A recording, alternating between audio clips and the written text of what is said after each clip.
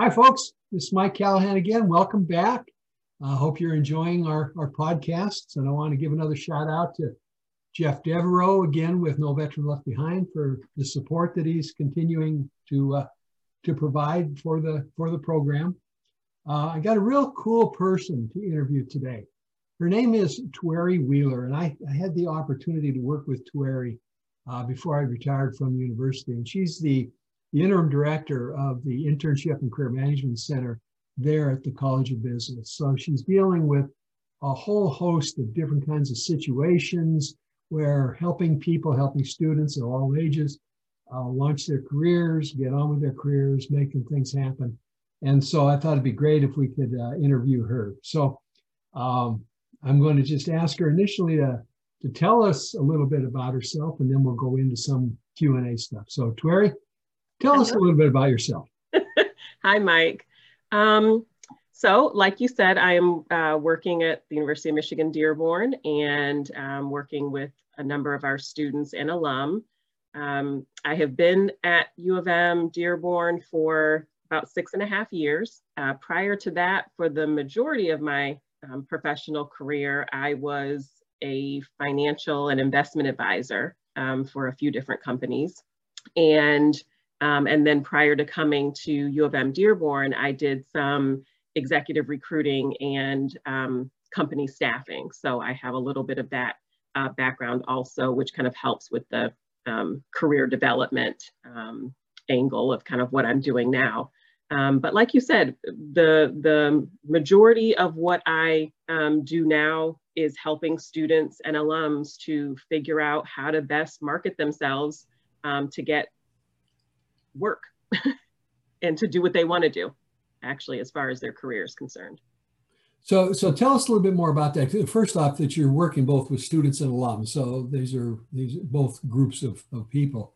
Mm-hmm. What are some of the things that you've seen that work really well in that quest, and maybe anything that you think of that didn't work too well that you might want to caution our listeners about? Okay. Well, I would say one of the best parts of working with students in particular is that just the whole idea of being a student, that pool of candidates are used to learning. They're used to getting advice. They are used to accepting somebody else's input and knowledge. And so they're open to suggestions. They're open to learning new things.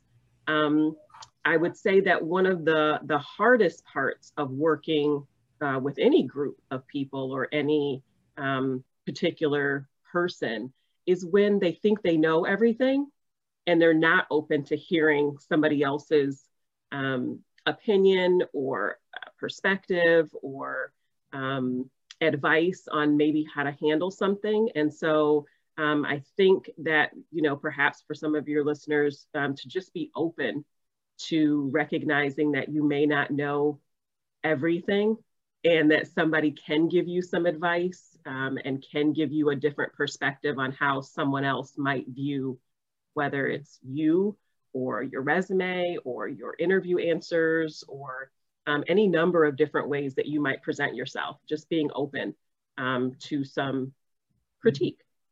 That's a really good suggestion. And I see that a lot where people, they've already figured out, this is how I do it.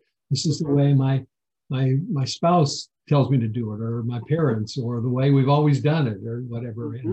And there's the world of career and career planning continues to evolve and change, and be open when you talk. Absolutely. None of us are perfect. And I think all of us can be better when you just listen to what other people also have to say. And so that's definitely something I have learned from working with both students and alum. Mm-hmm. That's good. That's really great advice. We're going to make that a key point on the write-up that goes along with this podcast. Okay. What else? How about some possible things that you've seen that didn't necessarily work out real well? Maybe it's the listening to advice, but are there other things that come to mind that would be pitfalls that you'd advise people to avoid? Well, I think when it comes to careers and just deciding what you want to do with your life, I think the biggest pitfall, and I'm sure you've probably talked about this because you're one of the people that reinforced it with me, is just making sure that you are um, doing something that's passionate to you.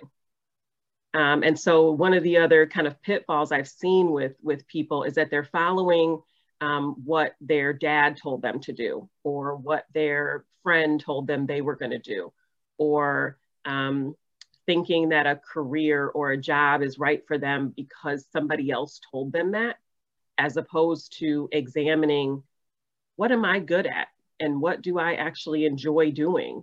And then how can I make a career out of those things? So, whether it's dealing with my students who realize that they chose a major and have a job in the future planned that really isn't something that they are passionate about, or it's working with people who I realize probably never wanted to work in this, that they thought it was a good job because somebody else told them it was, but it really wasn't something that they were focused on. And so you realize that you're doing something for kind of the wrong reasons. And I think any of us that have seen people who are really good at their job, no matter what that job is, you realize they're good at it because they enjoy doing it. And so I think that's also one of the major pitfalls that I see with people surrounding careers, is not really incorporating, what am I good at? What do I enjoy doing, into how do I make a living out of this? Really good point. And I think a lot of people, they feel they're constrained by, well, what are the jobs that are being posted? And you're not, that's just that one data point. You're only constrained by how empowered you feel you are with regard to your career. And so Exactly. love that you're saying that. And that's a point to really reinforce. Love what you do, and there's no reason that you have to settle. There's too many opportunities out there.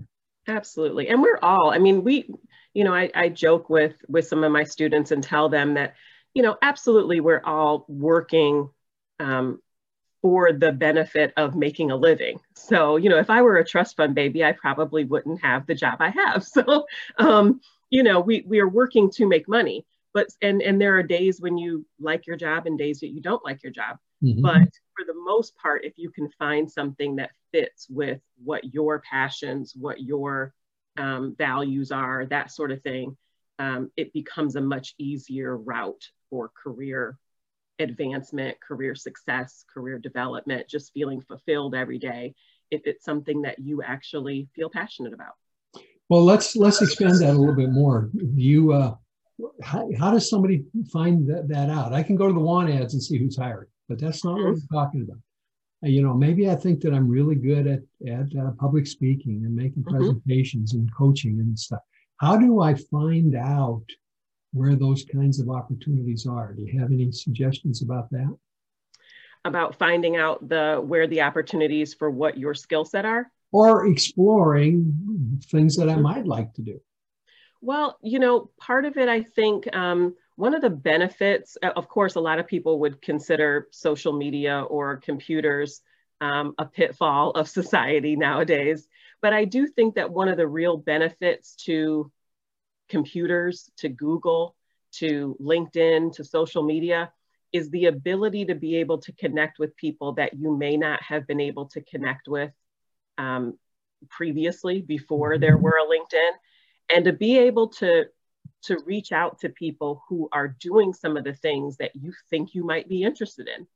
And even if you're not sure, that's the whole point of maybe asking other people and stepping out of your comfort zone a little bit, to reach out to people who are, let's say, for example, with what you said about public speaking, if you're not quite sure, maybe find some people that are doing public speaking and reach out to them and ask them, how did you get into this? How did you realize you would be good at this? And then seeing, once you've had a chance to kind of investigate what some of those opportunities look like, really doing some self-reflection and saying, is this something that I think I might be good at? Is this something that, after I've talked to a few people, still sounds interesting to me? But one of the other things I really want to emphasize is that don't feel the need to make the next job the only job. You know, if it doesn't work, try something. And you thought that you might like public speaking and you go into that field or you get a job that involves a lot of that and you realize, you know what, maybe this isn't actually for me. Don't be afraid to use that experience as leverage for the next one. You can certainly change your mind. And so that even is probably another little nugget I would like for some of your listeners to take away, in that no experience is typically unuseful. We can learn something from all of the experiences, and it doesn't have to be an end all be all. You can try things out and realize that may or may not be what I want to do. And now I'm going to take that experience and do something else with it. That's really good to be aware of and stuff, because that's empowering. You're not, oh, I got it, it's got to be perfect. No, it doesn't. It is the best you've got right now. Figure it out, go for it. And if it doesn't work, that's okay. It's okay. You're right. Okay. You're not. And you still probably learned something there. Yeah. That again can help you in the next role. Mm-hmm. Absolutely. Yeah. So we talked about not listening to advice and that sort of thing. Are there any other examples of perhaps something that you've seen that really people want to avoid doing? Is there anything that comes to mind? If it doesn't, that's fine. Maybe you haven't had that kind of experience, but just if there's anything that comes to mind that is something you really should avoid doing. Any thoughts in that? I think for me, dealing with students that are, in preparation for interviewing, dealing with alums that are in preparation for interviewing. And then when I also did executive recruiting and staffing, where I was, prepping people for interviewing and getting people ready to present themselves, I would always say one of the things I would like for people to think about, or can be a pitfall for those of us that are actually doing the interviewing, is the fine line that sometimes people cross between being confident and being conceited. And again, that idea of thinking you know everything and coming off as kind of a know-it-all. I think that there's a real, that tends to be something that can put people off. When you act as if you know everything. So it kind of goes back to the first thing I was saying of being open to listening, but just being open to knowing what your expertise is, but that you're still growing and that you're still learning. And watching that pitfall of coming off as too arrogant or too overconfident. I think that's one of the biggest things that both I've seen and I hear from other people as they're interviewing and dealing with candidates that are going out into their career search. Yeah, you can see that too when people are trying to be confident, but they're carrying it into. You still got to be humble. You still got to be genuine and authentic, and you can be confident, but not arrogant. So that's a good line to walk. Yeah. Well, listen, are there any other final thoughts that you have? This is great. We could talk for quite a while, and maybe we'll do a follow-up in 3 months or something. Sure. But what are some final thoughts that you might have? I think one of the biggest thoughts that might be something for your listeners, particularly those that are veterans or those that are looking to transition into a different career, into a different job. As we all nowadays seem to be constantly in transition. Nothing seems completely consistent anymore. But I think one of the biggest things, and again, I think this is something that you and I talked about and you certainly emphasized when we worked together, is the idea of people identifying what their transferable skills are, what you're inherently good at. So whether it is, I look at in my case, I was always pretty good with presentation skills. And even though my jobs changed, the presentation skills still were consistent and they helped me in each of those jobs. And so me being able to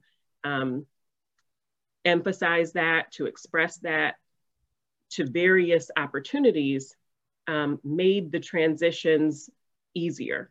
And so for those people that are looking for, how do I transition from one thing I was doing for a really long time into the next thing?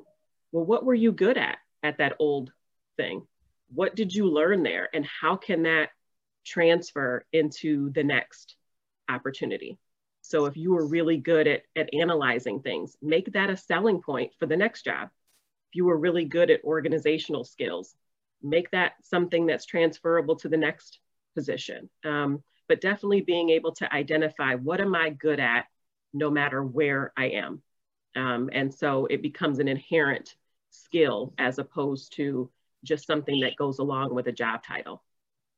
I love that. And especially for people coming out of the military, you're going to be working in different environments. You may be in a combat zone, or you may be working on an airplane or something like that. But the things that you're talking about, problem solving, communication, and dealing with challenging issues, those are transferable and are very valuable in today's job market. So absolutely, pay attention to what you can do and and market and promote those ideas. Absolutely, those same skills are going to be valuable to the next place, and they can definitely help you. So it's really about being able to communicate how those skills are able to be an asset to the next organization. And you have to communicate. You have to tell the story. Absolutely. Not just assume the recruiter's going to figure it out. If you're really good at certain things, figure out how to tell your story so that they learn about it.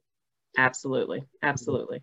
Yeah. Listen, this is wonderful. It's great seeing you, and I appreciate you taking the time to chat with us a little bit today. And I'm serious. We ought to do a follow-up in 3 to 6 months. And absolutely. I'd be happy to do that. See where we're at. But again, thanks for taking the time. Be safe, and we'll see you. Thank you. You too. Bye.